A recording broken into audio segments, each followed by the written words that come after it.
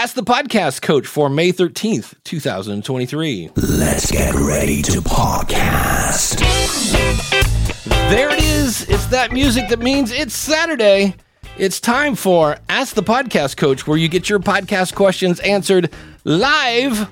I'm Dave Jackson from the School of Podcasting.com, and joining me right over there is the one and only Jim Collison from TheAverageGuy.tv. And I keep putting the wrong... Nope, we're not starting over again. TheAverageGuy.tv. Jim, how's it going? Dave.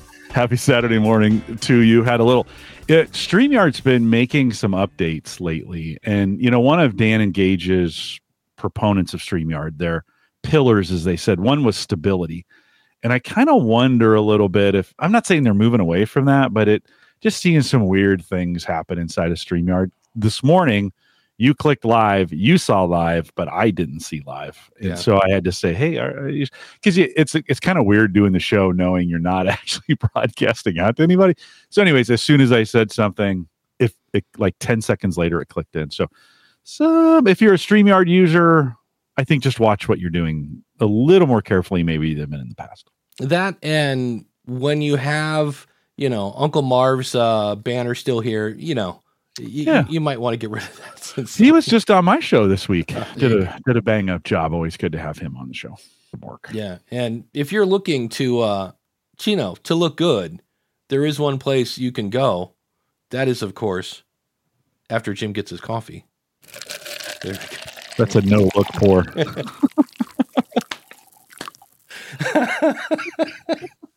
And that is Mark from podcastbranding.co.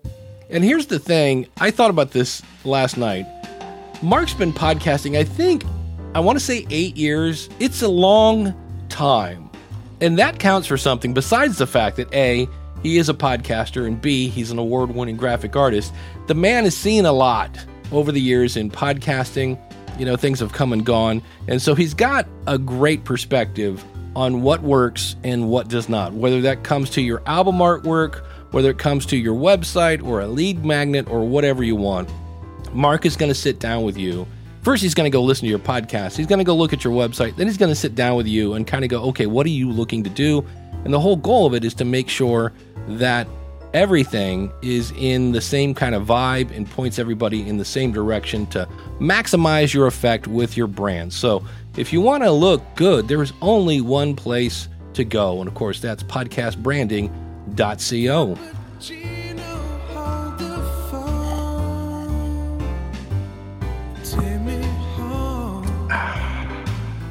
Always tasty coffee.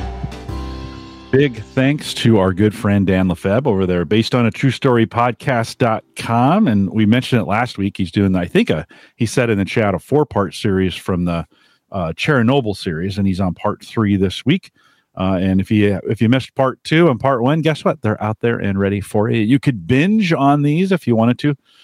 So head out, based on a true story podcast.com. And then don't forget, he's doing his weekly series as well. Dan, thanks for your sponsorship. The question I thought I would bring up, and this, for the record, if you're a listener of the School of Podcasting, you're going to hear this again. I'm doing one of those things where I ask multiple people, and then I'm going to splice them all together, and I'm asking them the same question. And that is, we've all kind of, at least hopefully, come to the conclusion that our podcast is an experiment. And we try things, and then it grows, and then we want it to grow some more, and we're like, I wonder what would happen if I did this. And so my question is, how long should our test be? And of course it's a podcast question. So, well, it depends, so it might be less time if it's a daily show, because you got more episodes that you're testing it on. It depends maybe what you're trying to do, things like that. But, I don't know. I thought about this. I did the thing with, where I put, podcasting school - from the School of Podcasting. I temporarily changed the name of that show because when you typed in podcast, my show came up first. And I was like, cool. And I left it that way for a month and did not see any noticeable bump. I didn't see a dip, but I didn't see a bump. And I was like, I think that's because most people don't find a podcast by searching for it, maybe. I mean, obviously some people do, but I didn't see anything that was major. I don't know, Jim, when you know, well, if you're testing something, how long would you let it run before you go, yeah? Yeah, it's such a depends question, but I think depends on how much you are enjoying it or not enjoying it, right? Or at least that becomes, if we think of the decision matrix like a rubric, and so you're like, how long do I go? And you've got these various options thinking about, okay, if you're really enjoying it and it's not being successful, well, I mean, you keep going with it. If it's being really successful, but you're absolutely hating it, well, you probably, I mean, you have to make that decision. But I think in most cases, something you really hate, you don't want to do long term. That's not necessarily good for your well-being. So, but we all going to land in the middle somewhere of, it's being marginally successful and I marginally like it, or maybe I kind of like it, or it's kind of fun. So I think you've got to think through these factors of like, am I really enjoying it? Do I see some potential for it? We put a brand new process in for our certified coaches at work, and it was really challenging. I was going to say a disaster, but it was really, really challenging. Right, for about 8 or 9 weeks. Wow, most stressed I've been in a long time. It's just one of those. Because the one thing about it that's so great about this whole situation, human beings love change. Oh yes. Yeah. Well, and in this case, it wasn't the clients that were struggling with it. It was our internal folks. And it was not bad. I mean, it was not good. Yeah. So, but I could see the future. I could see a better world when I'm like, guys, when this all comes together and we get all the bugs worked out, this is going to be awesome. And that's the thing I kept telling them throughout the whole time. It's like, just work with me on this. It's going to get better. So if you're working on something that's terrible now, but you can maybe see the future, like, no, there's a future when I can absolutely see this is going to get better. We ask this question all the time. Do you get excited about it? Or do you believe in it? I mean, sometimes you're doing things you definitely believe in. Now, that may not be mainstream, right? And so it may never see the success numbers, but if you believe in it. So I think there's some factors in there of, how excited does it make you? Do you believe in it? Does it have high mission? Are you getting good feedback from those you are getting feedback from? I just got an email this morning from one of my Home Gadget Geeks listeners who said, I know you've been struggling with it, but please keep going. Like, don't stop. Yeah. Well, you gotta, that's a little encouragement. So I don't know if it's cut and dry, Dave, I guess is what I'm saying. Yeah. Craig is saying maybe 3 months and then reevaluate it. I guess again, frequency matters though, right? What if you're doing one a month? Yeah, that would be, yeah. It's tricky. The other thing you want to make sure of is, because I did this once and I was like, oh, that was really dumb, is there was I can't remember the theme. There was a theme that had all sorts of fun stuff where you could have like A/B switching for your actual blog post titles and all sorts of stuff. And because it was a brand new toy, I went in and was trying all sorts of stuff, and then things kind of clicked a little bit. I was like, oh, that's cool. And then I went, oh, I wonder which one of those things was the result. Like, what made people like this more? Was it the fact that I changed the font color, that I changed the headline? So if you're going to be testing something to make your life much easier, change one thing. And then, Craig says maybe a month if it's weekly. I'm like, that's not a bad idea. You figure you got 4 cracks at getting people to try something new maybe. But if you do more than one thing and then it works, there's the old joke, 50% of my marketing is working. The bad news is I can't tell which, or half of my marketing is working. The bad news is I can't decide which half. So when you do multiple things and then it works, you're like, wait, which one? And then again, not the end of the world. You stop doing one and see if things go down and you're like, oh, it must be the other one then. So just something to keep in mind. But it was just something I just know where, like what I did, I'm using a tool, and man, the more I use it, it's an AppSumo thing. So if you're addicted to AppSumo, you don't want to look at this because you will buy it. I did. Tanner Campbell, here's a name we haven't said in a while, told me about this, and he just said, dude, it'll do your laundry. It's called Switchy, and it is a tool. So if you ever hear me talk about supportthisshow.com, that is a URL that I applied to my Switchy account. And so if you go to supportthishow.com/Switchy, you can basically track clicks.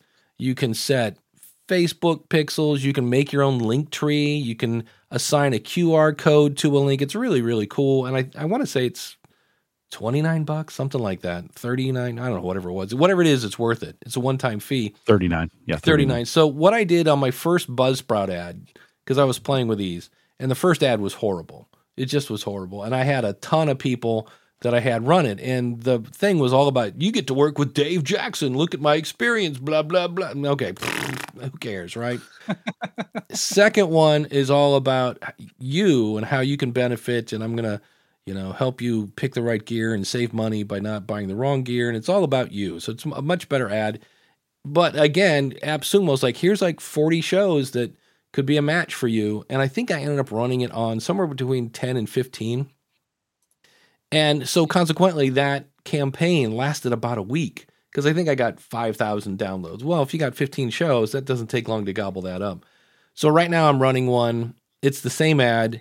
But what I did was in Switchy, I made, because they give you a link to Spotify, and here's a link for your show in Apple, and then a link to whatever it is you are trying to sell. And so I put a Switchy link on all of those. And where before I wasn't sure if it was working or not, I've already seen where I've got like 3 clicks to Spotify, 1 click to Apple, and like 1 click to the School of Podcasting, which takes them over to my courses. So, and what I'm doing is right now, I've only got 2 shows that are running the ad, and I keep checking it every day because I don't want it to go above maybe 4 or 5, because that way the ad will be seen more to that same audience. And I think I'll end up, in theory, with a better kind of return on that. Hopefully, we'll see. But I always ask people when they join the School of Podcasting, that's one of my first questions: how did you find me? And usually it's, I found your podcast. In fact, I would say 80 to 90%. Oh, I somebody told me about your podcast and I came over and you seem to, know what you're doing. So they'll come along that way. So it'll be fun to watch. We got John on deck. Oh, there he is. You know why? Because he likes the shirt. I love the shirt. It's his shirt. Here you go. Look at this thing, man. It's spooky. Wow. It's scary. It's metal. That's a serious skull there. I will say one thing. Wash the shirt before you wear it, because I did not. And right now it's going to sand my nipples off. So it's a little rough. I needed a little tied, little downy, little snuggle, maybe action to it. But it's definitely a cool design. I was in Tennessee a couple months ago. Got to see John face to face. He was on the podcast review show a while back. And so what's going on, my man? First of all, welcome to Saturday morning. Things weren't synchronized.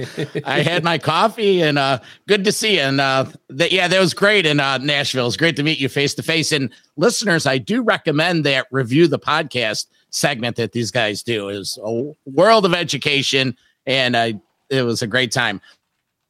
Thanks, man. You're welcome.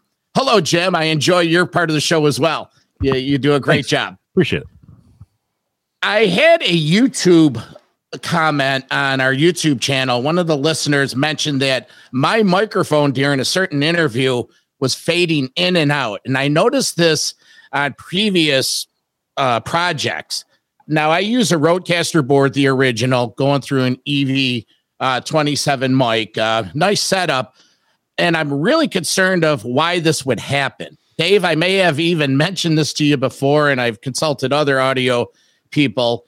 I did edit down a quick 30-second video to illustrate it. I don't know if this is the platform to play it, but I'm dumbfounded. I don't know why it would happen. Are you noticing it now while I'm speaking? No. Are you moving at all in the video? Nothing more than maybe like this. I just noticed it. Yeah, there was a spot where we lost audio for a second, and then there was a spot where your video froze. Where's the point of recording? Is it? Are you recording to the web, or are you recording locally? I'm recording Zoom to locally You meaning my computer? Yeah, like it just locked up. It just locked up there for us. So Sure. no, what I mean is when you hear these recordings, or when people are hearing these recordings, was the spot of it being recorded local, or is it being recorded somewhere on the web?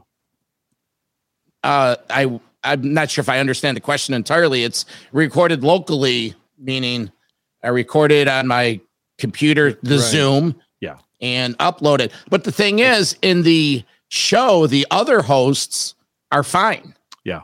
I the only thing I could think of is if you have a noise gate. That was my initial reaction, was like, if you have a noise gate and all of a sudden you get comfortable and lean back, if you've got the noise gate set aggressively, it might start to cut you out a little bit.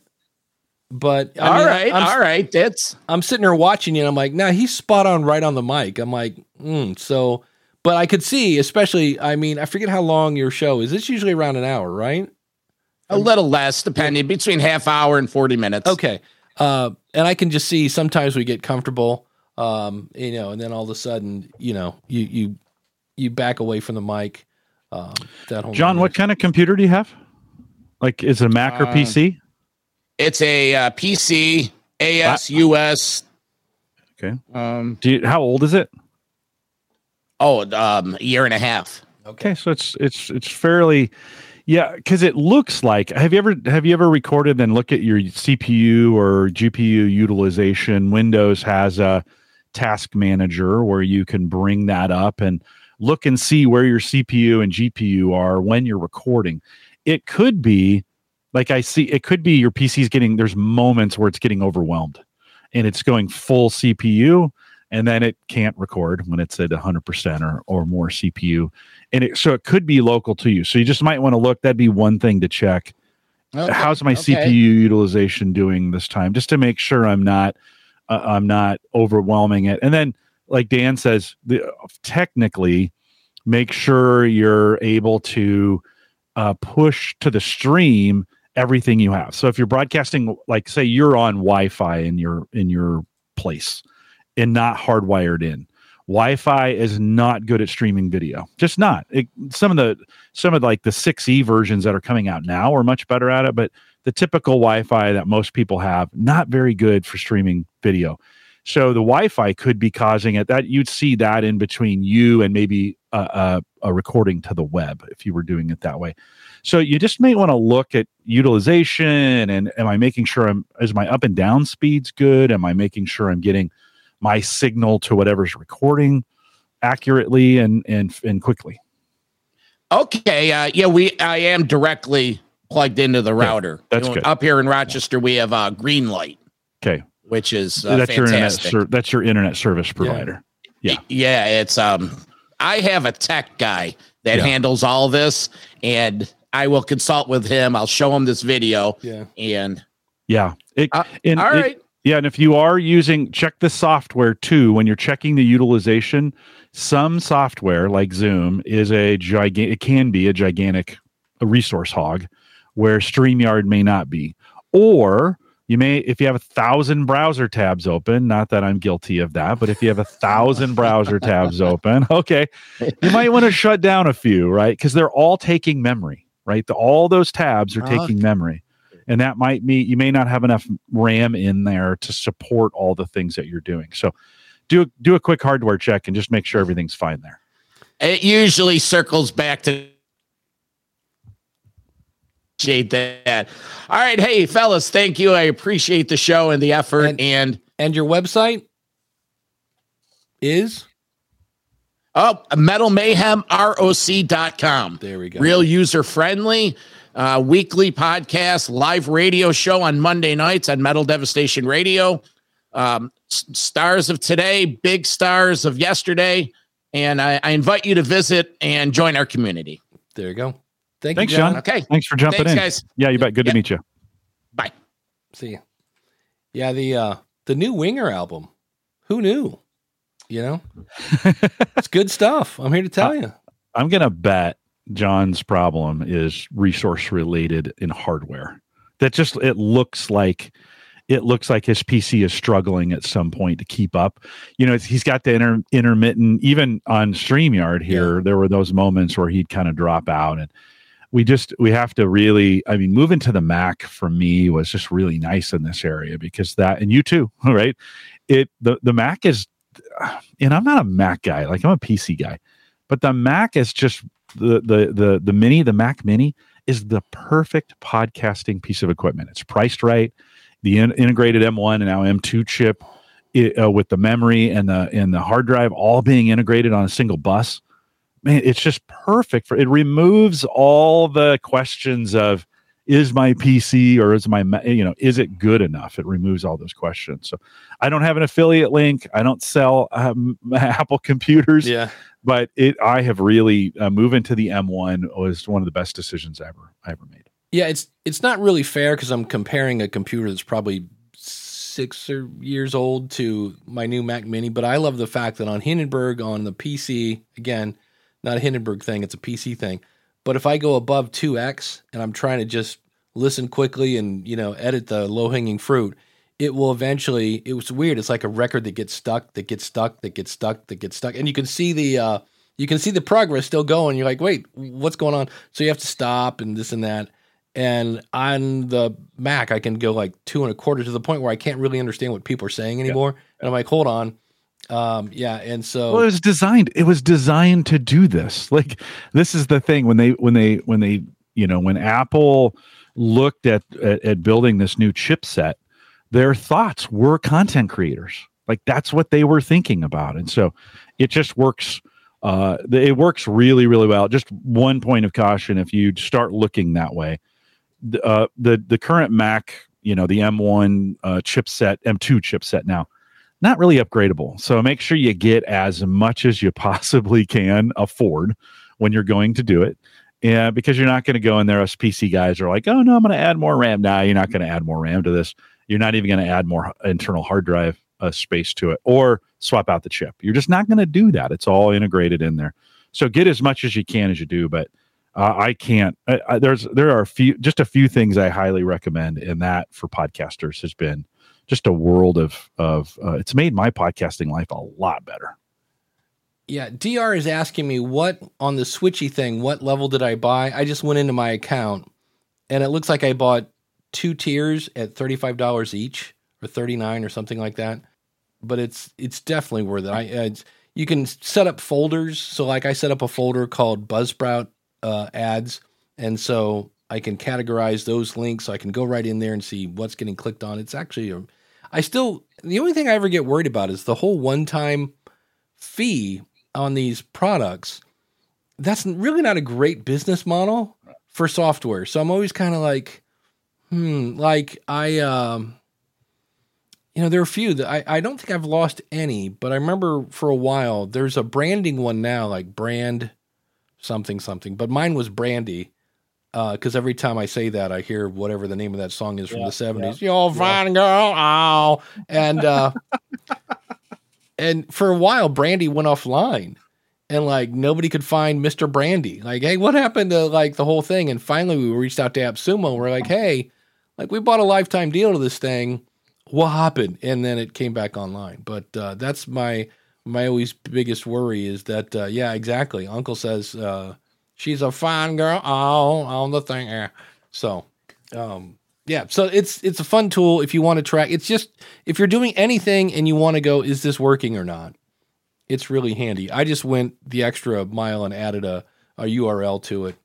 And then I did find out, because I think right now if you go to supportthishow.com, it kind of goes womp womp, sad trombone. And I think there's something even in Switchy where I can set it up to go, oh, when somebody goes to the actual domain, ship them over here. So welcome to the AppSumo show. It's where we it is. Well, it's AppSumo works great. I think in this community that we podcast to, it's a great way to kind of get inexpensively started. That sense didn't make sense, but you know what I mean.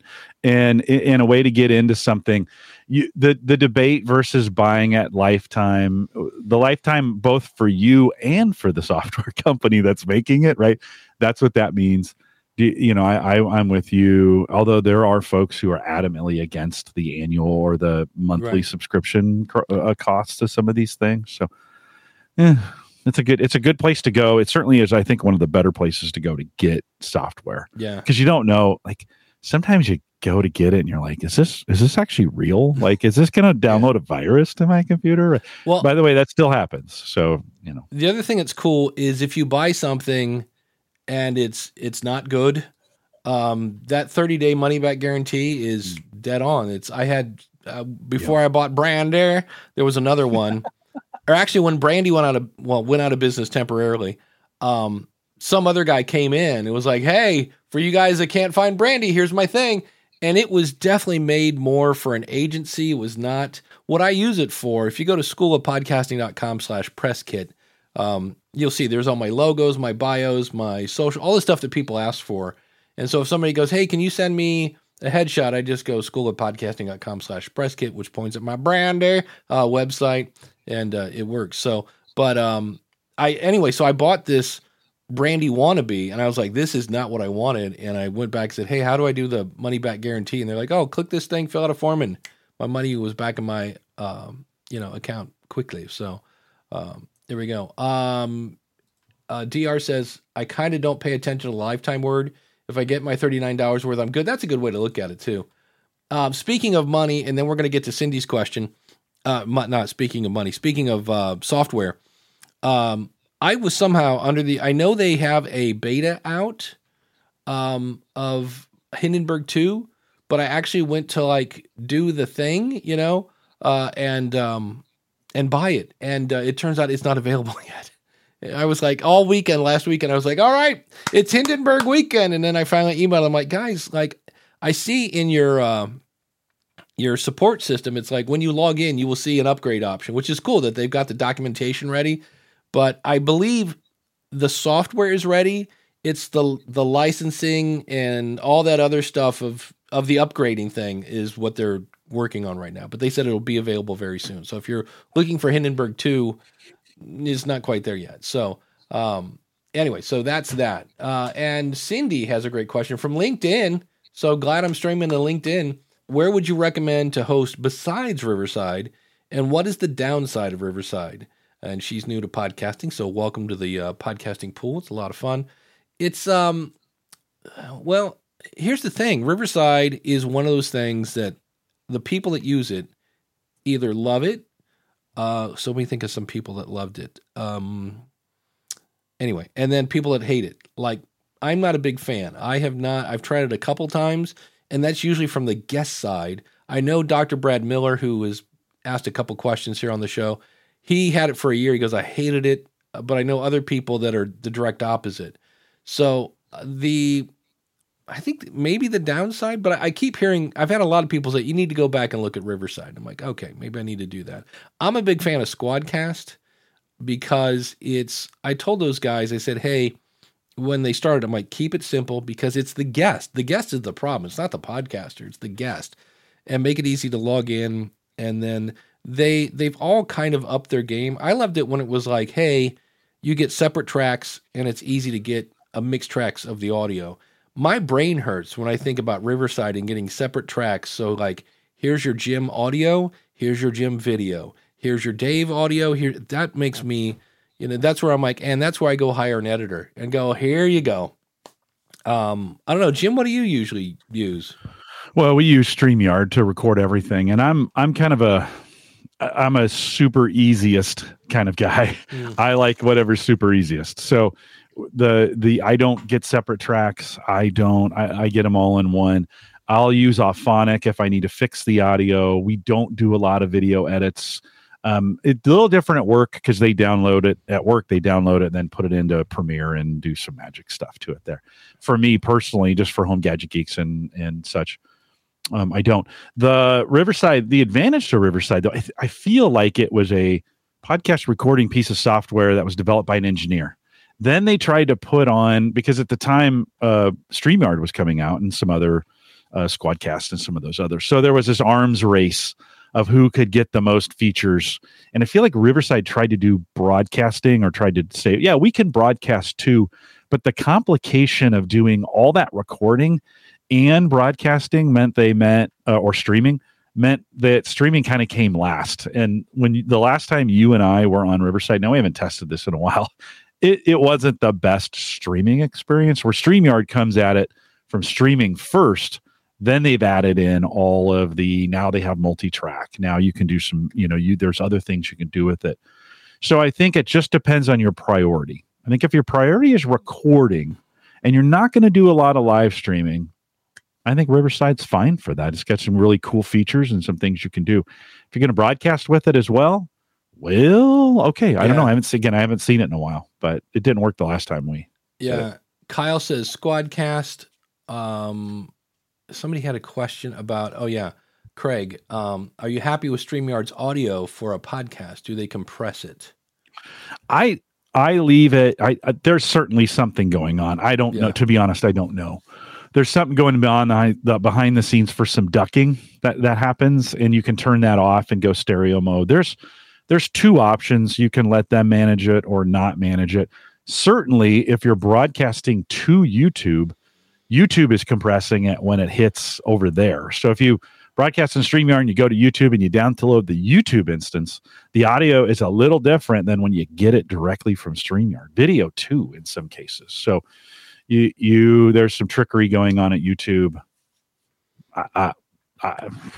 Your mileage might vary, I guess, is what I'm saying. When in doubt, record it on your, Zoom P4 or a Rodecaster or whatever. So I don't care what platform I'm using. I'm always recording a second set, because we had that thing a couple weeks ago where my SD card was full that I was like, oh, and then I ended up using the Riverside, the StreamYard audio, and I didn't get a single complaint. It's definitely listenable. It wasn't quite as clear, but it was okay.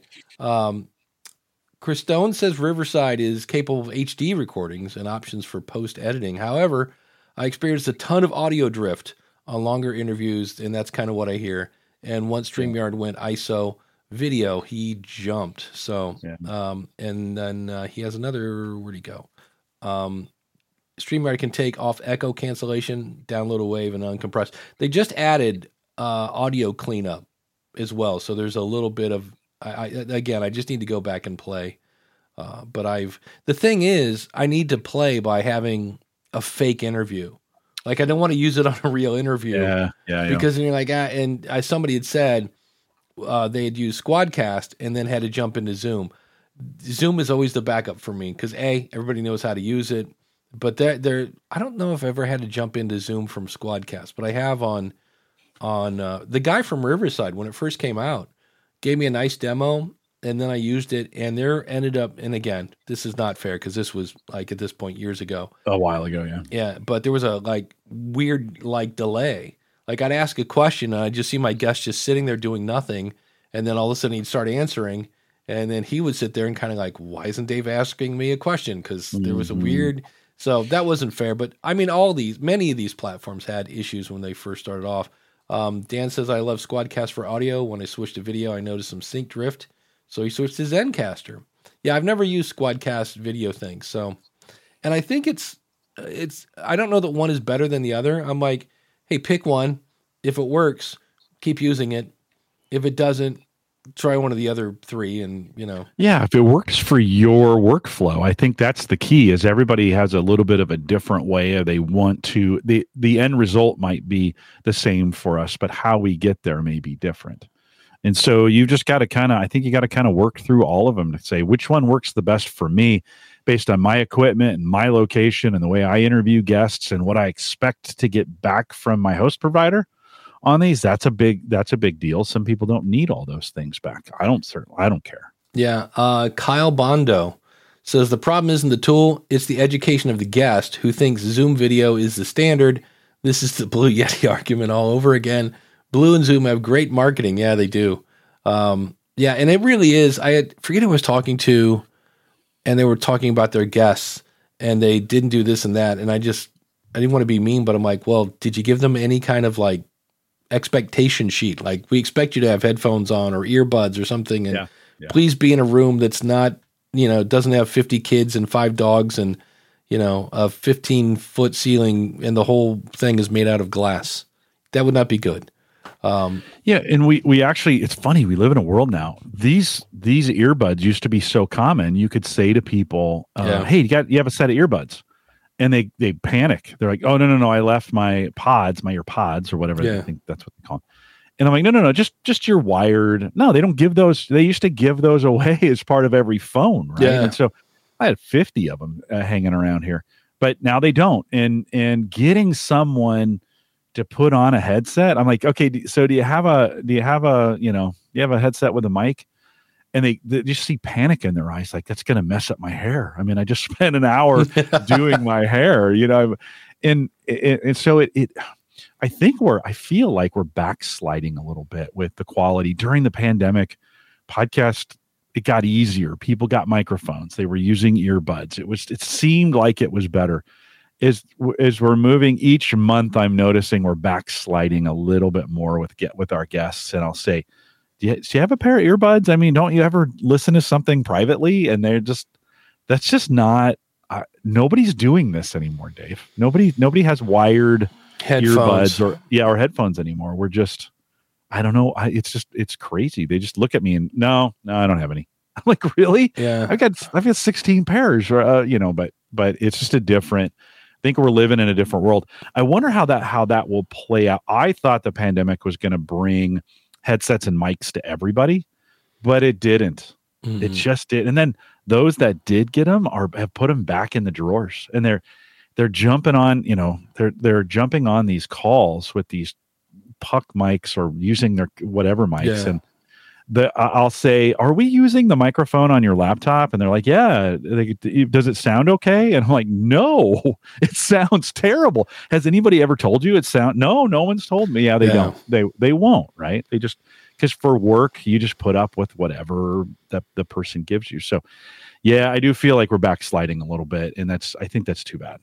Yeah. Kyle had a great point about having the backup recording. He says 2 is 1 and 1 is none. Yeah. Correct. Because it never fails, man. The better the interview, the more important the person, however you want to frame it, the more likely that thing's going to get eaten. And that's just the way it is. So that's why I always say, I mean, I remember once I was on Zoom and I got done. You know how it's like, hey, I'm converting the file to blah, blah, blah. And it did that for a while. And I went to play the video and it was like, nope. And I've had that before, and usually you have to like run it and unzip it again, blah, blah, blah.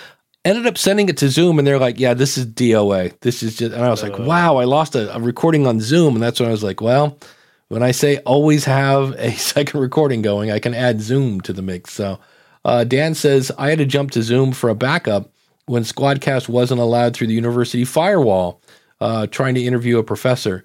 So yeah, backups are good to have. You never know. It's kind of weird. Chris says, guest checklist now. Get your ceiling fan and nose hairs out of the shot. Wow, that's a good. Look where the camera is. Yeah, I'm horrible at that. I've been I just look like I'm looking at Jim through the whole episode. Handsome Jim. That's handsome Jim. That's right. Put on headphones. Put a light in front of you if you're not in witness protection. I like this. I wonder if that's actually my brother. Because I know a guy named Doug Jackson. I used wire earbuds as sound quality is better and no need to ever be concerned about. Is it charged? Yeah, that's true. Because if they're wired, you have to worry. Because I know it's kind of annoying, but my wireless earbuds all the time, if I have them on or I open the case, my Mac always goes, hey, I see you got wireless earbuds. You want to like connect. And I always wonder if I could then connect like my wireless earbuds to Squadcast, because it would show up as a microphone. I'm like, we'll have to try that sometime. But again, that is it may not sound that bad. Who knows? At least you don't have to worry about the stupid cable rubbing up against, your shirt and that whole thing. Oh, that's it. Yeah. And ladies with jewelry, realize every time the microphone is right near your neck, and yeah, you've got a Christmas tree's worth of ornaments on your neck. Maybe not the time. Always, every time. Yes. DRS says, I grind my teeth down to my gums when I have a client that won't push headphones or buds for their interviews. It's so inconsiderate of your listeners. It should be a non-negotiable. It should be. And here's, I think, it is him. It's my brother. My brother's listening to my show. Hi, Dougie. See, it's funny because he's the only person who can call me Davey. I'm the only person who can call him Dougie. Do what you can. For me, I think part of the problem is we refer to the interviewee as the guest. And if a guest comes in, you're supposed to be polite because, well, they're your guest and you might want them to come back. But if a guest came into your house and pooped on the sofa, I don't think you'd be going, oh, please, can you get the, recliner while you're at it? You go, hey, that's not acceptable. I'll be kind and, considerate, but you're not allowed to poop on the sofa. That's not good. Well, the pre-call is the key on this, and we still are doing those on a pretty regular basis. And I just did one. I have one we're doing in Brazil on next Wednesday, and so Friday we did a pre-call with them, and she came in and her lighting was great. She was like nearly perfect out the gate, which was awesome. She had headphones on, and I think that team is doing a better job of prepping them before they get to me, which is kind of nice because they know I'm going to get on the call and ask these questions, and I don't want the guest to be embarrassed in front of me. So I think they're pre-calling the pre-call, and then we're doing a pre-call. So by the time they get to me, camera was lined up straight, lighting was great, earbuds were in, sound was good. And then we'll have them back on Wednesday.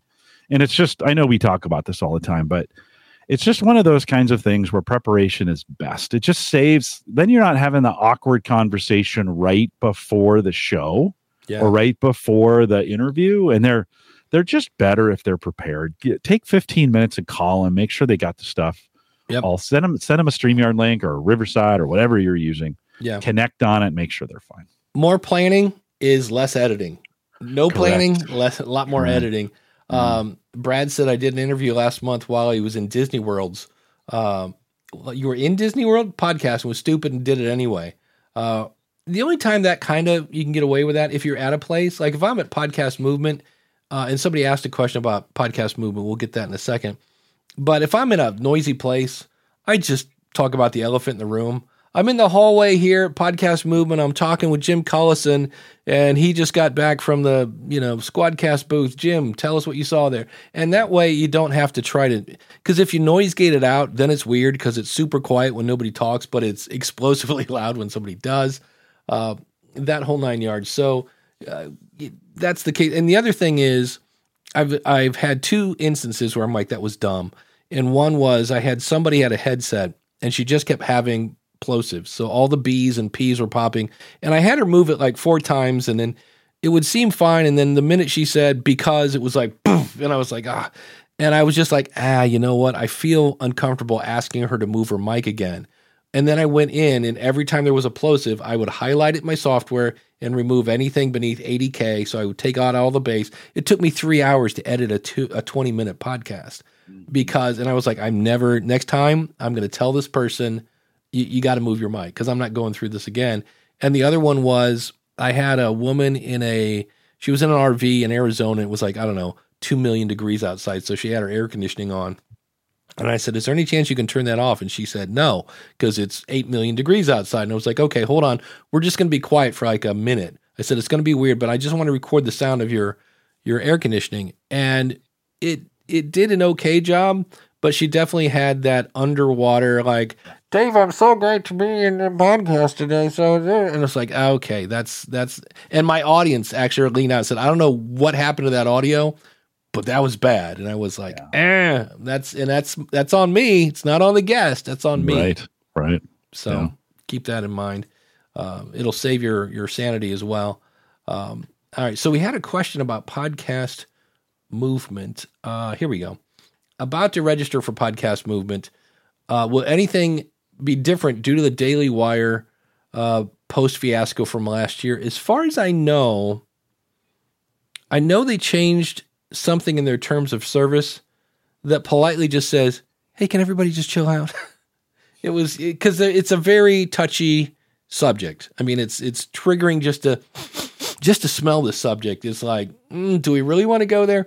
But as far as I know, and really, like that wasn't Podcast Move. Well, see, some might say it was Podcast Movement's fault, but they're like, But as far as I know, I'm looking forward to it. I don't know if I'm going yet. We should talk about that. I'm going to England. Oh, nice. Let's see. I will leave the 22nd, so we'll still have a show next week on the 20th, and I get back on the 26th. Yeah, we should be able to not skip. It'll be fun. I'll be really tired and jet lagged, but we should be able to. If something changes for the 27th, I'll figure it out. I will do that. So, and then Craig had a question. I think some hosts are too reluctant to interrupt the interview. Oh man, am I glad you said that? Yeah. I do another show with Eric K. Johnson, who's like a 30-year radio veteran, called Podcast Review Show. John talked about it earlier, and we just put out an episode. We only do that show when somebody pays us because it's a lot of work. And so John was the previous episode, and the newest one is Brad from drbradmiller.com.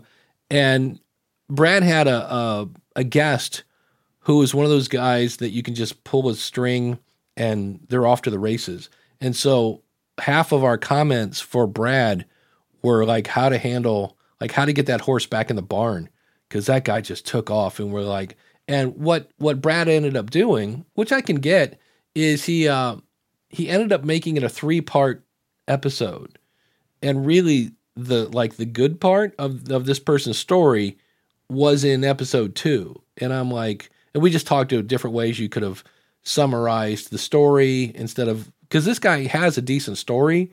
He just gives you every detail that you need. Back in 96 and it was 47 degrees outside and 37% humidity. I was like, wait, we don't need that. We don't need that much detail.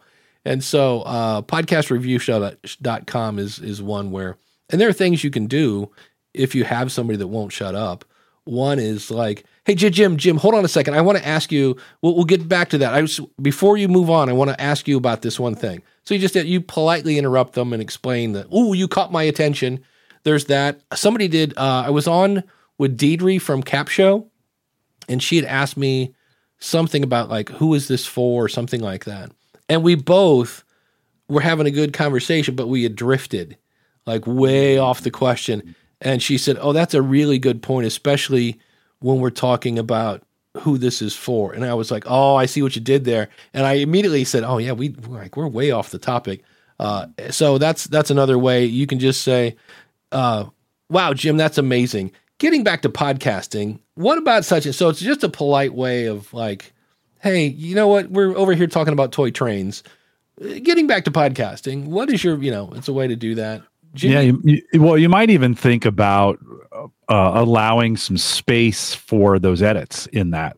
So there's maybe this long conversation and you want to say, well, getting back to podcasting, but put some air in there. So when you go to edit and then watch the tone of your voice so that it doesn't sound like you've cut it, because you might go in and cut that out, including the part of getting back to podcasting. The listeners don't need to know that you brought the guest back around. Make an edit, bring them back in, but phrase the question in a way, both with your voice and cadence, tone and cadence. Yeah. So it makes it sound like you've naturally asked that question. And I might look at you, Dave, and say, all right, let's bring this back to podcasting.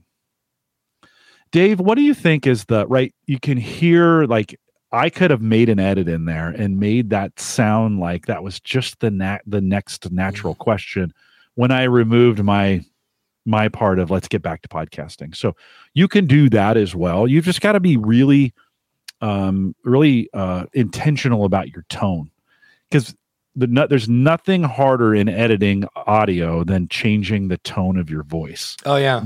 Right. Knowing like, oh no, that tone does not match where we are in the interview at all, or match the point in the question. And so, yeah, you can do, like, this is where Descript is a little bit of a problem. Yeah, you can edit the audio or you can edit the transcript, but if you didn't get the tone right, it could sound very, very awkward. I had a show a couple weeks ago that I thought was episode 877, and it was 878, and I said 877 3 times.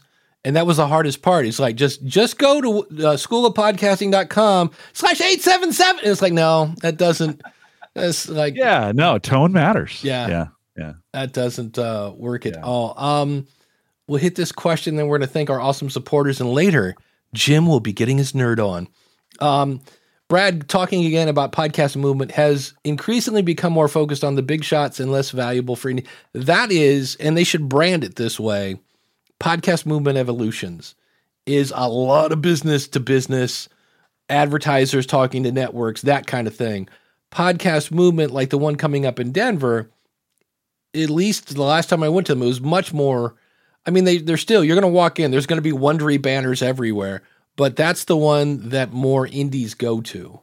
And there are, it's a big conference. Any conference you go to, bring good shoes, bring some chapstick and some gum or breath mints, and then you have to get out of your comfort zone and talk to new people. If that's not something you're comfortable with, because if you're having a good conversation in the hallway and then you look up and you go, oh wait, there's a thing coming up, I would stay in the hallway, because usually the stuff I take away from those conferences, and not that the presentations are bad, but I usually get more out of the hallway than I do out of the presentations. But they're fun. It's just, I know a lot of podcasters are introverts and, meeting new people, but that's just, I was at one, we went to the after party at Podfest, and I was standing next to another Libsyn employee, and I said, this is so weird. I used to know about 80% of the room. And I said, I don't know any of these people. I said, I know maybe 15 people out of, 150 in this party. And I said, I guess I got to go meet some new people. And I just started walking up to what brings you to the conference and that whole 9 yards. And they're like, why is Grandpa bugging us? Who is this guy? So I'm not Grandpa. That's it. Well, we do want to, somebody who doesn't consider, who likes to support Grandpa, doggone it. But before you start, can I get a little bit? There we go. Thank you. Yes, our awesome supporters. If you'd like to support the show, go over to askthepodcastcoach.com/awesome. And because Kyle Bondo is on that page, by the way. Nice. If you want to start a podcast, I would love to help you. At the School of Podcasting, you've got courses, you've got coaching, you've got community, and yes, it's not a typo, unlimited one-on-one coaching. Why do I do that? Because that's what I love to do. So rather than knock on doors, and I still do one-on-one consulting, but I do a lot more for the members of the School of Podcasting. Our Spotlight Supporter of the Week is Greg over at the Indie Drop-In Network. Go to indiedropin.com. If you have a spooky show, if you have true crime or a comedy show, that's a whole website that he's an SEO guru. So he gets a ton of traffic over there and then puts your show there. So it's a great way, if you're in those genres, to get more people coming to your show. And of course, Ask the Podcast Coach runs on Tripod Page. Actually runs on Podpage. If you want a Tripod Page, go to tripodpage.com. And Jim, your words are magic.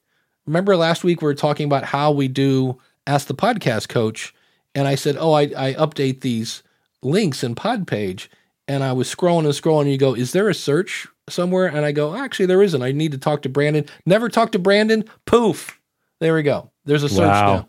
So Nice. That's the one thing I really like about Brendan. If it's a good idea and it's going to really, because he said, look, I do one thing. I make websites for podcasters, and he adds tools that they need. But I know somebody asked, can I build an email list? And you can collect emails, but he's not the place where you send the email. He's like, nope, I do one thing. I do websites. Have fun with, MailChimp and all that other stuff. He goes, I can collect email addresses for you, and you can embed your MailChimp or whatever form into Podpage, but he's a really good guy. So check it out again, tripodpage.com. If you need more Jim Collison, go over to theaverageguy.tv, check out Home Gadget Geeks, and we're on the journey to 100. This is a new thing, because right now we're at I think 32 actually, patrons. So we're on the road to 100. I heard this on Jen Briney's on a show called We're Not Wrong, and when they talk about their patron, they're like, all right, we're on the road to whatever it was. So we're on the journey to 100. If you'd like to be on that journey with us, there are bonus things. You get invited to bonus kind of meetups and things like that. Occasionally I'll throw some bonus content in there. AskThePodcastCoach.com/awesome. And it's also just a fun way to say, hey, thanks for doing the show. We should do something for 100, you and I. We should talk. We should think about when we get there, what will we do? We should do something. The hokey pokey and turn yourself around? I mean, I do that most days, but it is, it's what it's all about. So, but anyway. And now, he's been waiting for this. It's time for Jim to get his nerd on. That's my favorite part. when the kids say yay. Well, for most people, a power outage is a disaster, or it's one of those things where you groan. Well, I've spent the last 4 years. Some of you have heard this before. I spent the last 3 or 4 years kind of preparing. Here in Nebraska, we get severe weather from time to time, or winter storm, or a tornado of sort, or I think sometimes just the power goes out. And so Wednesday, I think it was Wednesday, we lost power. It was gone, and the power goes down. Now I have a 5,000 watt generator that I purchased back at the beginning of the pandemic. I've kind of wired the house to be able to, it's a portable generator. It's not one of those whole house things, but I've wired up the house so a single plug can come in, and then I can run things inside the house. And I'm kind of geeked out about it, Dave. It's like now when we lose power, so my first thought is like, yes, I get to pull the generator out, right? I know that's weird.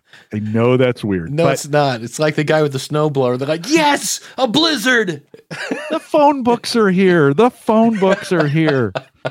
So anyway, so the power goes down, and you have to have this conversation of lights go off, and I look at Sarah, and I'm like, well, do I pull the generator out? I mean, because you don't know if it's going to come back on right away. Oftentimes it comes back on. Sometimes it didn't. I waited a good 5 minutes. Okay, it's not coming back on. I checked the app. We have a power app that I checked the app, and big outage area. Okay, time to start bringing some things out. So got the generator out, plugged it into the house, started running the cords that I need to the various places, and I've got it all kind of set up. But one of the areas that I'm not very efficient in is my desk area down here. I have 4, 5, 6 computers down here, and they all run into UPSs. So I have 2 uninterruptible power sources. That battery backups is basically what they are, and they all run into 2. So everything goes into 2 UPSs. They're not very good UPSs. They're the cheaper, they're $100 or $200. Ones you get at Staples or a little bigger than what Dave is showing on screen, but nonetheless, I think they can handle as many. I think they're 800 or 900 watts a piece, and I have about 800 watts between all of this computer and all my monitors and all those other kinds of things. So have them divided among 2, but I can't just unplug the UPSs and plug them into the generator because they're not very good. You need a pure sine wave and some other things to a little more expensive equipment to get that done. And what I really want is just one plug to we lose power, unplug it, plug it into the generator, we're off and running. And I want it to last longer. These UPSs aren't very good, so they last maybe 7 minutes, 5 minutes. You have to run to your bedroom and start shutting stuff down because it's not going to last very long. No. Yeah. And you get what you pay for.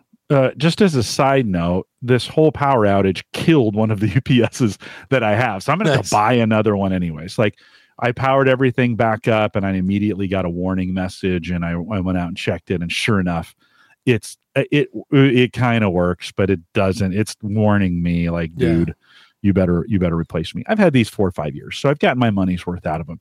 I did a whole bunch of looking into what would it take to buy a UPS that would work on my generator, as well as handle everything. I kind of wanted to get down to one device, and Tripp Lite makes some UPS devices that can handle that much, like a 1,500 watts. Wow. That would work for me, right?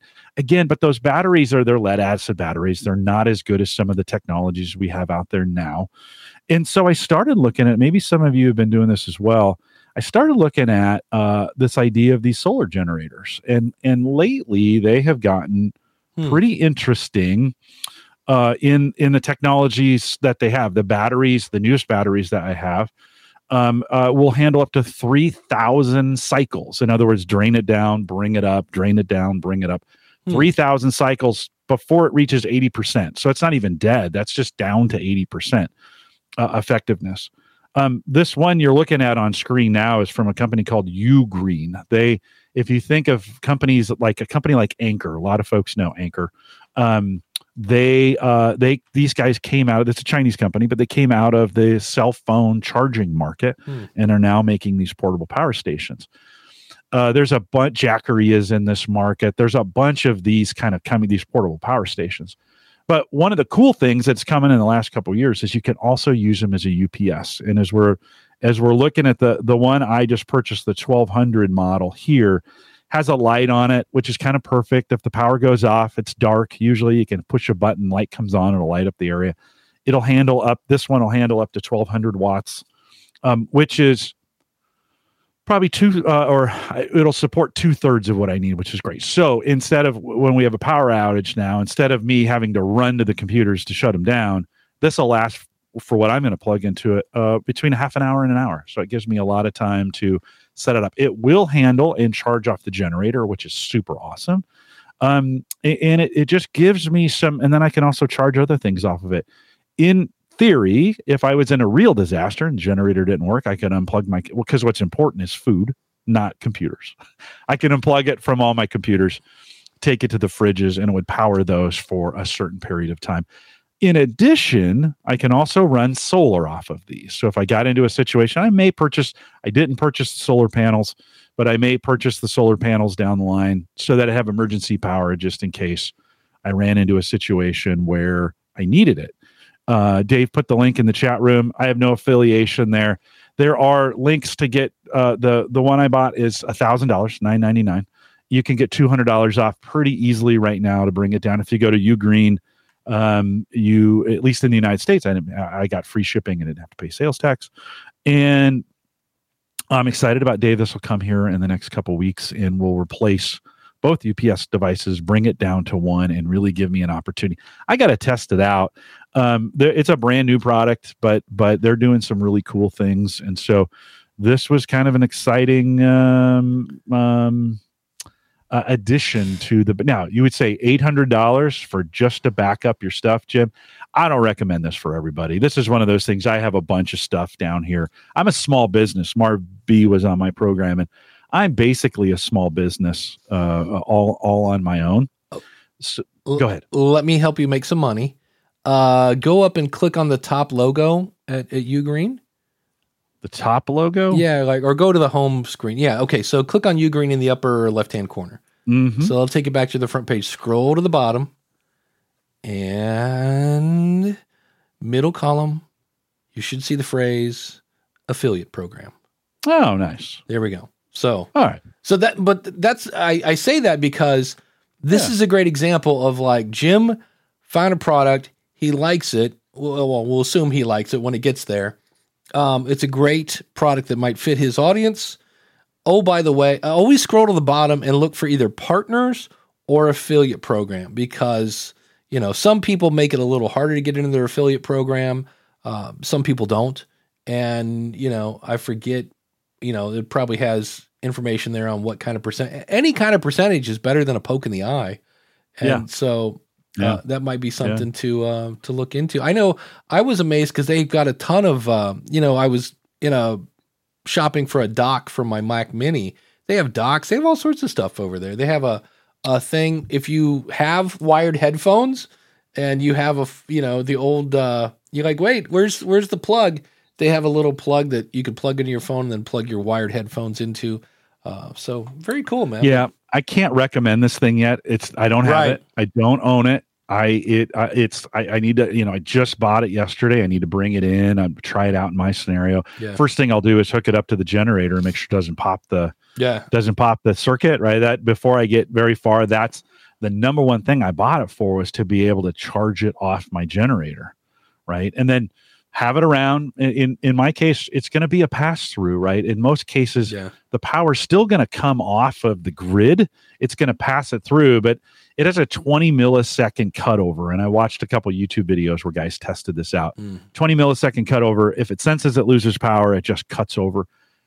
In all the videos I saw, I had a quiet fan and some of those other things. Nice. Those have been other complaints, but kind of a fun, Dave, it's one of those things where, like your backup, like your data backup, you got to kind of think about, my computer's protected from a surge. I have a whole house surge protector.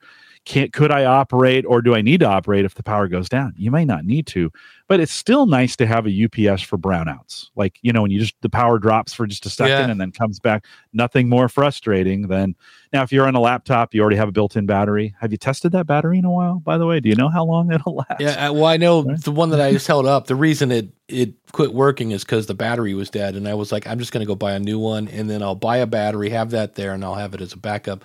Dan says, we all know where we're going when the zombie apocalypse hits. Yeah, you want to be at my house. I'll have power. Yeah, no guns, right. But I'll have power. Maybe I shouldn't have said that. We're all going to Lincoln, Nebraska, bring cans and ammo. There we go. Craig is bringing the peanuts. So it's we're all set to go now. All right, well, here's a question I've seen a bit popping up in different groups. And it's kind of about the Apple charts, but Apple Analytics and charts is, hello, can someone point me to a post or information about Apple Podcasts and Apple Analytics? Podbean says we've done our best download numbers, published Thursday, 3 a.m. UK time. And yet Apple Podcast Analytics is showing a small fraction of what Podbean says. I've checked with Podbean, and they said the issue is not on their side, and Apple support responded, I have to wait 72 hours for the data to come through, so I'm confused. How do the Apple Podcast charts work? We're going to come back to that one. As up till now, the last 10 weeks, the last 10 weekly episodes, we have always moved up the chart slightly once we release an episode, and not, my mouse has gone really weird, and not actually downward. So there's something here that, because I had somebody else ask me about this, like, hey, they were on Captivate. They're like, the numbers don't match Apple. And because when you look at your media host, so if it's Libsyn, Buzzsprout, Captivate, Podbean, whoever, they're looking at all the downloads from every single app, Apple, Google, Spotify, Amazon, Overcast, Pocket Cast, Theracast, Everywhere a Cast, right? They're looking at all the numbers. So that number is always going to be bigger, because when you look at Apple Podcasts, you're only looking at the plays or the downloads from Apple.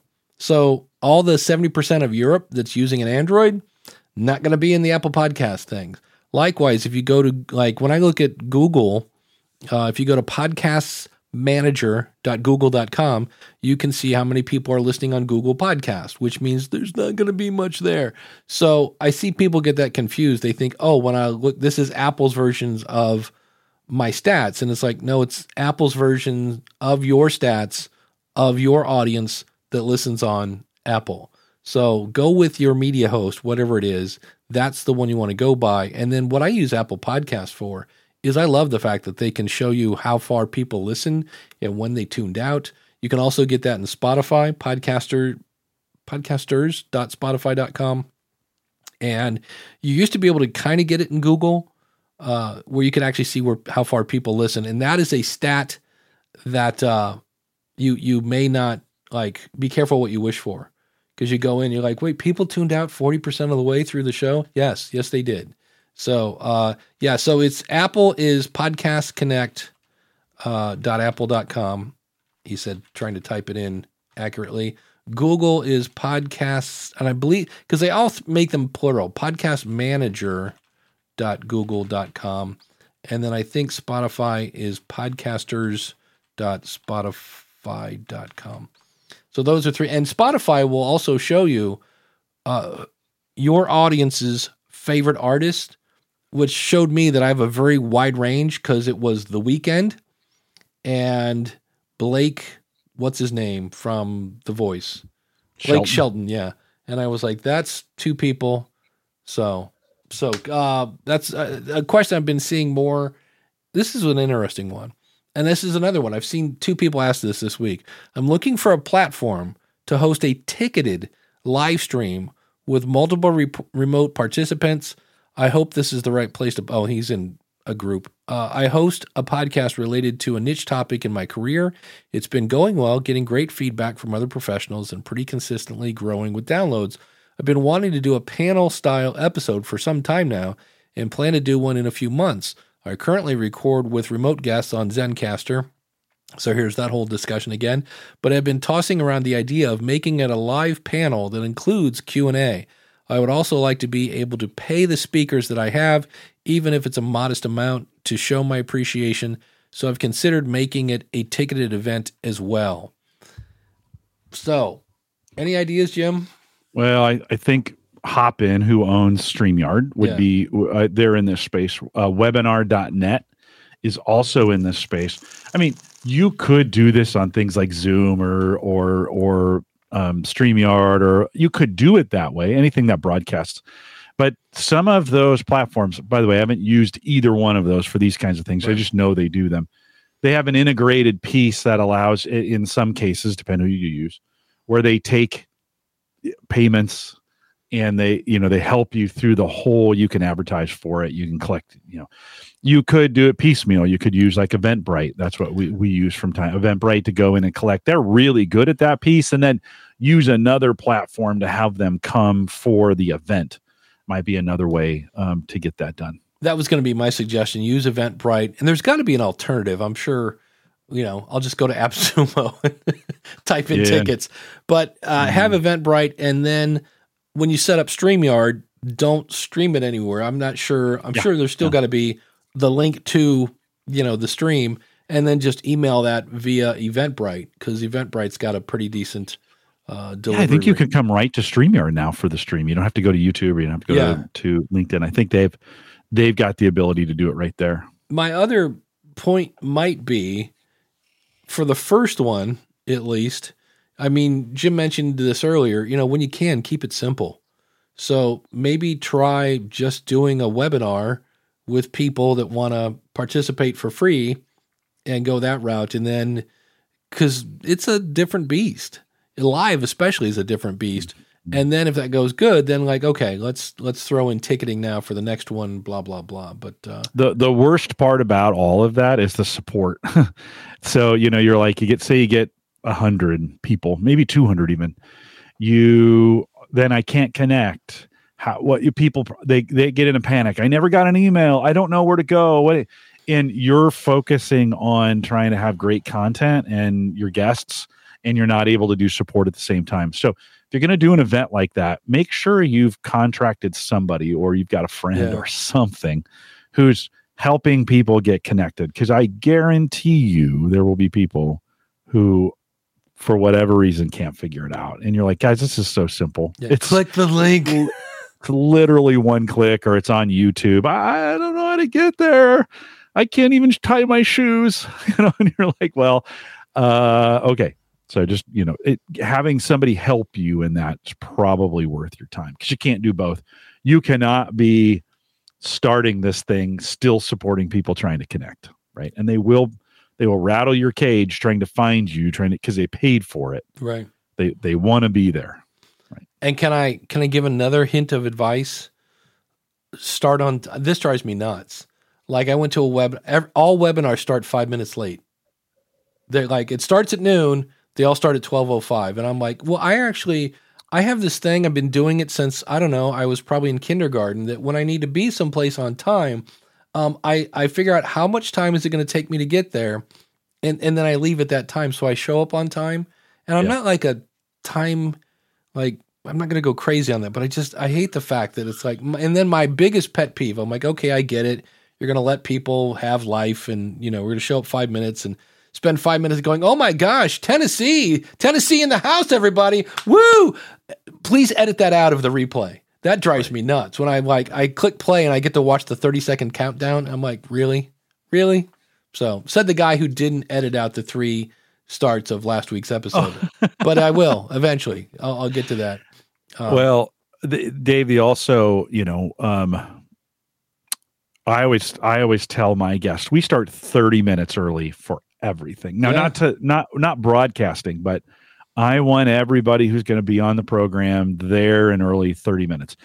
Home Gadget Geeks is 15, but I know those are podcasters, so I know we're going to be okay. So for general guests, half an hour. And I tell them all the time, we sit around for about 15 or 20 minutes, just chatting and talking. And, I heard, and what I said is, I always tell them, if I start 15 minutes early, I have 25 minutes worth of problems. But when I start 30 minutes early, I have 0 minutes worth of problems. Yeah. And I'd much rather have the 0 minutes and everybody's relaxed and maybe even a little bored, it calms them down. They get in, they kind of get into a rhythm. We get to talk about some casual things. Don't do the show. Like, don't practice the show in those 30 minutes. Like, resist that urge. Some guests want to then just vomit everything they know on you during that time. And you're like, no, save it for the show. But it's a weird principle. 15 minutes early causes 25 minutes worth of problems. But starting 30 minutes early is always 0. And then if you do have problems, you've got plenty of time to fix it. Yeah. I've done thousands of these. It's worked every single time. So yeah, we when I do webinars for Libsyn, we always meet the day before, and I forget what the problem was, but there was something in the last one where we use Crowdcast and something with my computers and the camera, something, and they're like, well, that's why we do this the day before, so and Uncle Marv says with StreamYard, you can actually embed it on your website, which is true. I don't think they have the chat embeddable yet. I know I saw a video where they explained this, though. Wish they had their own chat. That'd be awesome. That would be great. Yeah. But yeah, so I'm a big StreamYard fan. I know there are other tools out there and things like that, but this is a case where if you take care of your customer, like when I start Saturday, I'm not thinking, oh, I hope StreamYard works today. It works, so. In fact, I'm super surprised when it doesn't. We had an issue a couple Thursdays ago, and there were some weird things going on, and we couldn't explain it. The only thing I could explain was it was StreamYard, something going on with their AWS instance or instances, and it was super surprising. Like I was like, oh, I haven't had that in a long time. So yeah, it's worked out pretty well. We'll wrap up with this one. I haven't had this one in a while. I'm struggling to find benchmarks. I'm struggling to get an idea of what's normal or bad in our stats. Example, our Spotify listener to follower ratio is about 35%. I feel like that's good. Is it? The idea that 1/3 of the people who listen to us say, hey, I'd like to hear more of this, that sounds great. The third quartile listener retention can be between 55% and 80%. Again, good or bad. 55% feels bad, but that's occasional, not so great episodes. And it's also lower since we added ads. That's a novel idea. We're just shy of 2,500 followers on Spotify. I guess 5,000 overall then, and just shy of 500 listens or so per episode, which is interesting. So they have, wait a minute, 2,000 followers, but they're only getting 500 listens per episode. Interesting. What are normal stats? Welcome a discussion. Also, any tips for growing, of course. So I put in here the Buzzsprout. At the bottom of Buzzsprout, they now have, I think it's system stats or something like that. The median is 32 downloads an episode. Libsyn always puts theirs out once a month. It's around 150. That's 50% get more and 50% get less of that. The average for Libsyn is somewhere around 1,500, maybe 1,400, something like that. If you are getting 440 downloads per episode on Buzzsprout, you're in the top 10. So this is just one of those where we talked about this before we start recording. Mark Asquith, after having a baby, is back to podcasting. Well, actually, he didn't have a baby, but anyway, you get the point.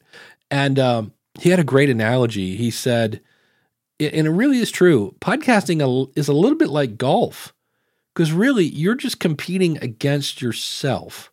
You can look at other podcasts, but in the end, you're only as good as your best show. And he said so many people have a friend go, hey, have you ever played golf? And he's like, no, I've never played. And he's like, oh, we got an old spare set. It's around here. It's a clunker set, but it'll get you going. We can go play golf. And the guy says, so the guy goes out and plays golf, and then the next day wakes up and goes, okay, great. How can I make money at this? I was like, yes, that is podcasting. So I always just say it depends. If I went out and ran a mile right now, I'm going to say somewhere around, I don't know, 8, 10, 15 minutes, something like that. And if I came back and said, hey, I just ran a mile in 13 minutes, is that good? Somebody, and I go, I'm in my 50s, I'm about 40 pounds overweight, I've never ran in my life. Somebody might go, hey, that's not bad. But if an Olympic athlete comes in and says, hey, I just ran a 14-minute mile, they'd be like, yeah, and you're fired. So it really, I don't know that there is it really comes back to why. Why are you doing the show? And are you getting... Totally. Yeah. I loved your analogy about it. You're competing against yourself. Like, and that there's no depends in that because it's just you. So what do you want? What do you want? What are you trying to do? The Called to Coach podcast that we do at Gallup, there are literally no other competitors to that. Like it's unique. It's from Gallup. I don't know of many other podcasts that are doing what we're doing. And I don't care if there's competitors. I track numbers, and numbers have been up this year, which is weird. I don't know why. Like I'm looking, we've produced less episodes. We've been less consistent, and yet the numbers are up 50%. And you're like, what's going on here with this? At the end of the day, it doesn't matter. I mean, for me, it's a communications and marketing tool for us. And that's all that matters, is that we are getting some people listening to it.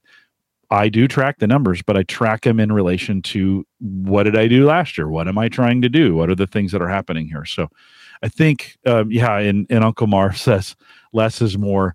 This is, this year, it's starting in January, we really backed off our number in our consistency of it. And we're getting more downloads this year than we got all of last year with less episodes. And Dave, it doesn't make any sense. I've been distracted with this conversion. I haven't been out in social as much. But one of my teammates said, maybe you ought to pay less attention to the project you're working on and it'll do better. It's like, yikes. But it is one of those things that you just, for you, what are you trying to get done? And then you march towards those metrics. Yeah. Brad says, this should be consistent across shows. What's a good consumption rate? On YouTube, 50% is like, you are a demigod. It's like, and I go back to Jack Reischer. When he was creating his show, The Dark Knight Diaries, he asked people on a scale from 1 to 10, how likely are you to tell a friend about the episode you just heard? And if he got a 7, he'd be like, yeah, it's not good enough. He was looking for like 9s and 10s. And being a guy that came out of education, I like 9s and 10s. So when I see a 56, I'm like, well, that'd be great if I was a YouTuber. Oh, that's right, I'm not a YouTuber. So that's one of those. Some people might be happy with 50. Some people might not be happy until they get to, you got to realize that the minute you say, hey, thanks so much for tuning in, and you do your little wrap up, they're gone. They're already gone. So I don't know, Jim, any thoughts on consumption rate? Yeah, none. Yeah. None. Like you said, I would be careful when you start, because say you do an hour show and you're like, oh my gosh, they're dropping after 15 or 20 minutes. Yeah. I'm just going to shorten my show to 15 or 20 minutes. There are people who will listen to the full hour. They still are there. In fact, they want you to be there. Yeah. And if you all of a sudden just start doing 15-minute shows, they're going to be like, well, I listened to this show because it was an hour. Then they start dropping. Is that really what you want? Let them choose how long they listen for. Stop trying to figure. You create content that you think is helpful. Do with the stats what you see true or what you see is best for you. But if there are people going all the way to the end, they'll appreciate it if you keep going. You know what you can't do? Make a 20-minute podcast an hour.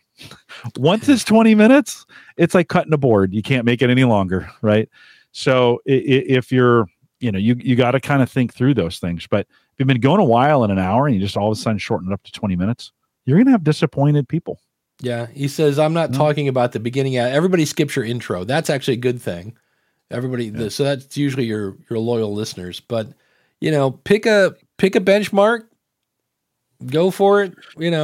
Yeah. Like Jim says, you can mess up your show sometimes trying to get the perfect thing. And you're like, okay, great.